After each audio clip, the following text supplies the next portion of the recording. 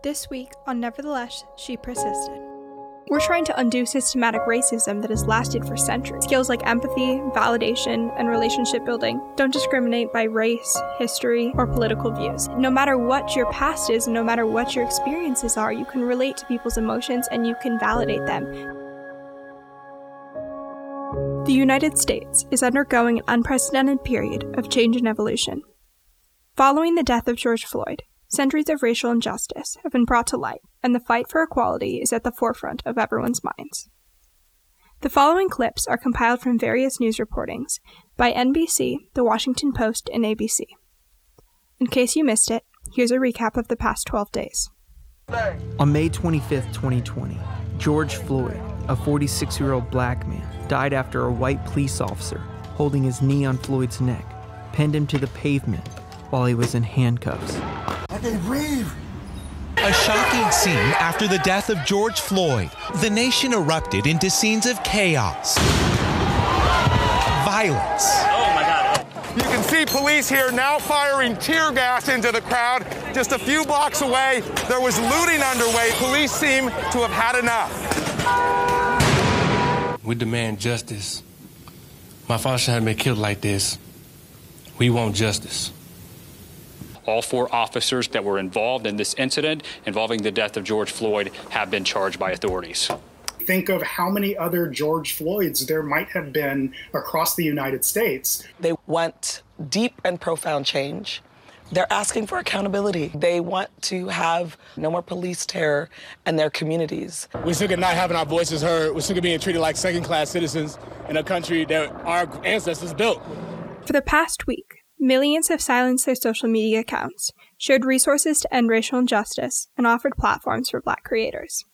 If you're like me, you're asking yourself how you can help. I've been lucky enough to not be on the receiving end of police brutality or racial injustice. I can't share my story of battling racism. I can't speak from experience about what helps the Black community, and I've allowed myself to become unaware of the systematic racism that plagues our country.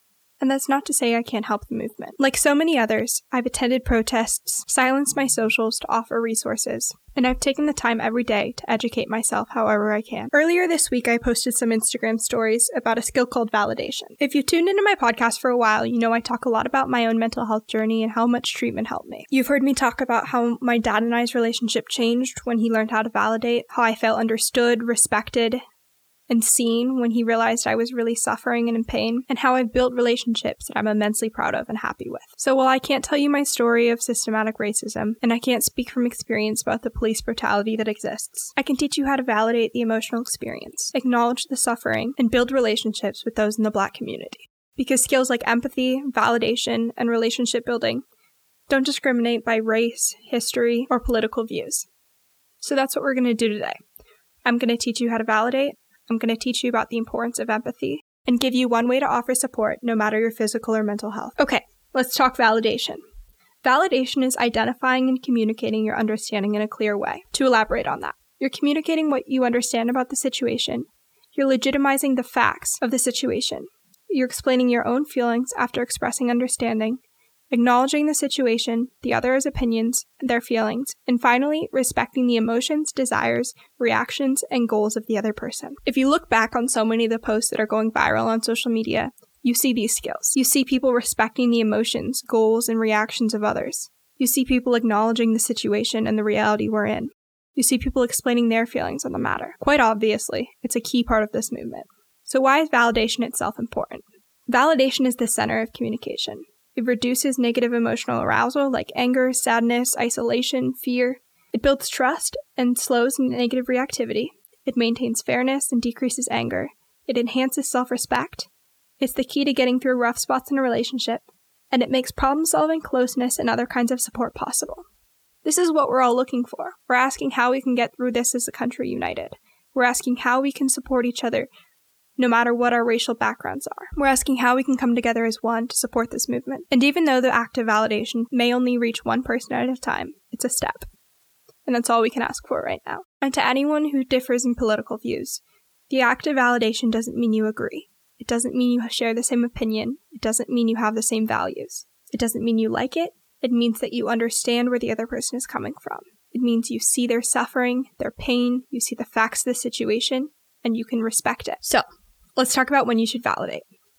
You validate emotions, people that legitimately want something, beliefs, opinions, thoughts, people's personal values, the difficulty of a task, how hard a person is trying to accomplish something, things a person does that are effective for themselves, and things a person does for another. Let's talk about what we're seeing right now. How difficult a task is. We're trying to undo systematic racism that has lasted for centuries. We're trying to undo the consequences of microaggressions that most of us don't even realize.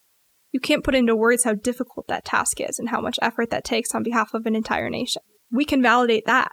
Beliefs, opinions, and thoughts. The belief that all people deserve to be equal, that all people deserve equal rights, and the belief that Black people need our help right now.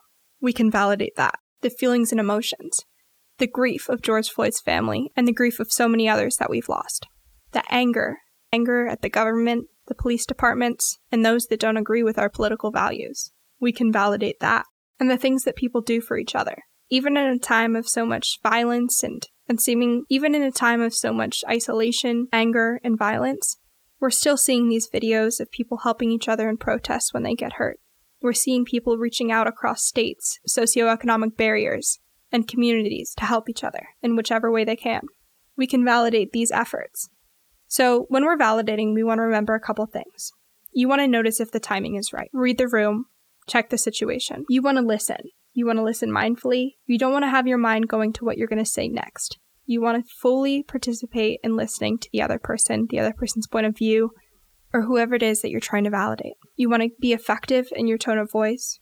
We want to keep eye contact and be natural and respectful. We don't want to blame. We don't want to think in rights and wrongs, because that would mean that one person's experience must be invalid. And the great part about validation is that everyone's experience can be true and valid and understood. And again, even though this is a small step and a small effort on your part, one effective step is so much better than 10 steps ineffectively backwards. And if you can't put words to what you're feeling or the experience of others, you can respond in your actions. Maybe you walk in a protest. Maybe you support a Black business near you.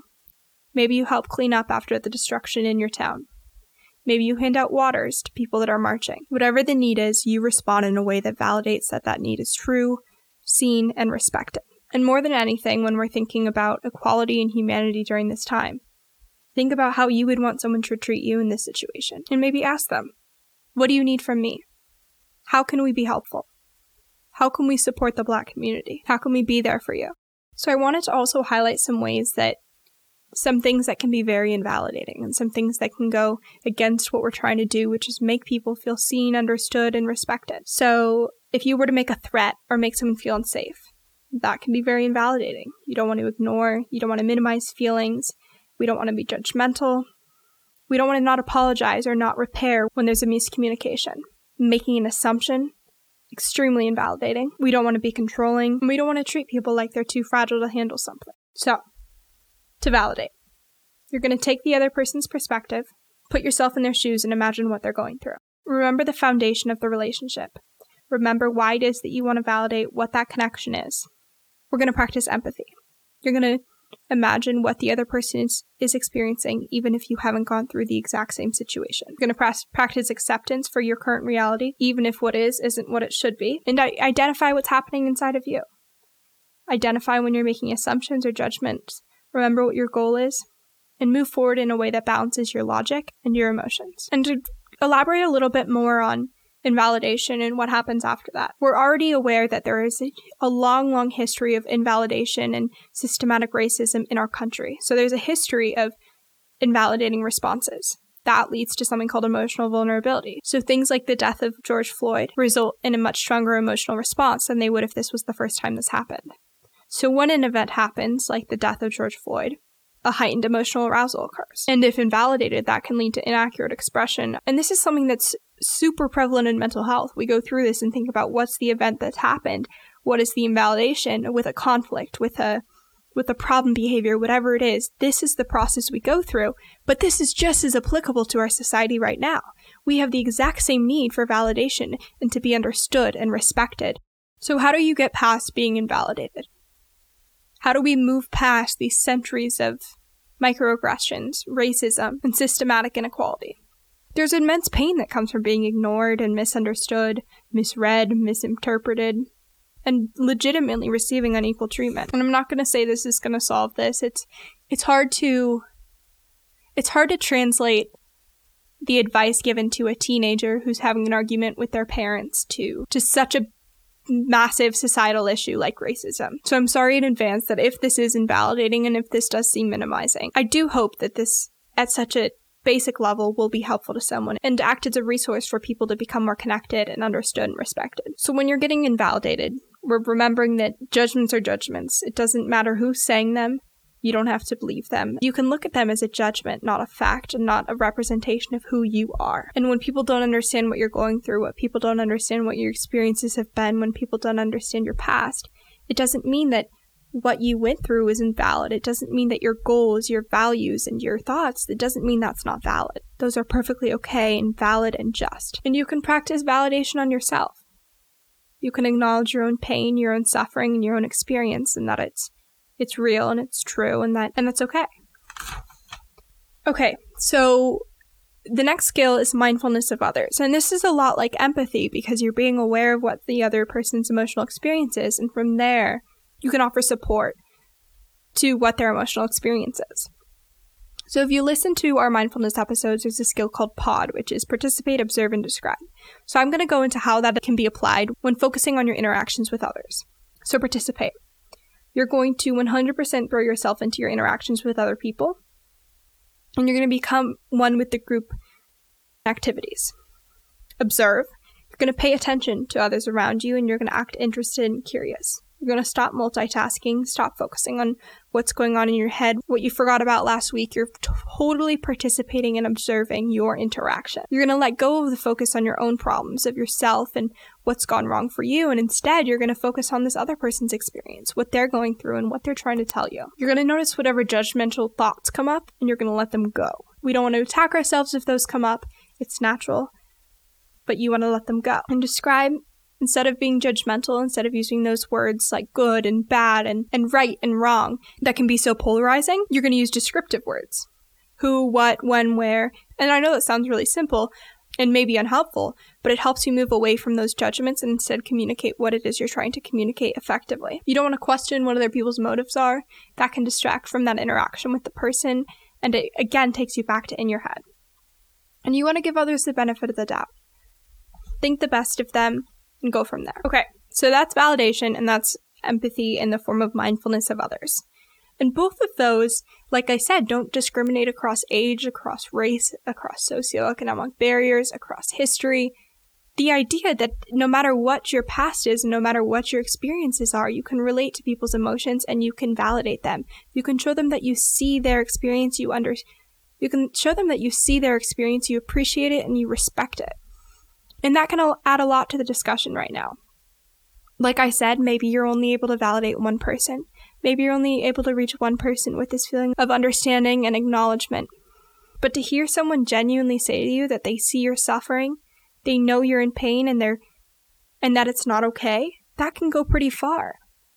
And as one person in this world, in this wave of evolution, that's what we can ask for, is one step and one push in the right direction. So in the next week, no matter your history, no matter your environment, no matter your political views, what if we ask ourselves how we can validate the experience of someone else? How we can show them that we see their experience, we see their pain, and we see their suffering. Whether it's about systematic racism or a tough day, how can we build our connections to come out of this stronger than we entered? And if that's too much, can you notice in other people when you're scrolling through Twitter and you're seeing a tweet about Black Lives Matter? Is what that person's saying validating of someone's experience, or is it invalidating? Are they being effective or are they being ineffective? By educating yourself on that relational connection and that relational effectiveness, you're adding to the growth of the nation, even if you don't feel comfortable speaking up, if you don't feel comfortable voicing your opinion. So I know this week's episode was a little bit different from the episodes I normally put out, but it felt very important to me to offer this resource to anyone. Again, no matter your political views, no matter your physical health, no matter your mental health, this is a skill we can all practice. And even months from now, years from now, validation, empathy, and mindfulness of others will still be relevant. It will still be helpful in your relationships. So thanks for joining me today. and I'll talk to you guys next week. If you enjoyed this week's episode of Nevertheless She Persisted, please leave a review on Apple Podcasts and share with your friends and family. To stay updated on new episodes dropping and bonus content, follow Nevertheless She Persisted on social media. Instagram at She Persisted Podcast, Twitter at Persist Podcast, Facebook at Nevertheless She Persisted Podcast with Sadie Sutton, and check out my website, shepersistedpodcast.com. And don't worry, all of these are linked in today's episode notes. Don't forget to subscribe, and I'll see you next Friday.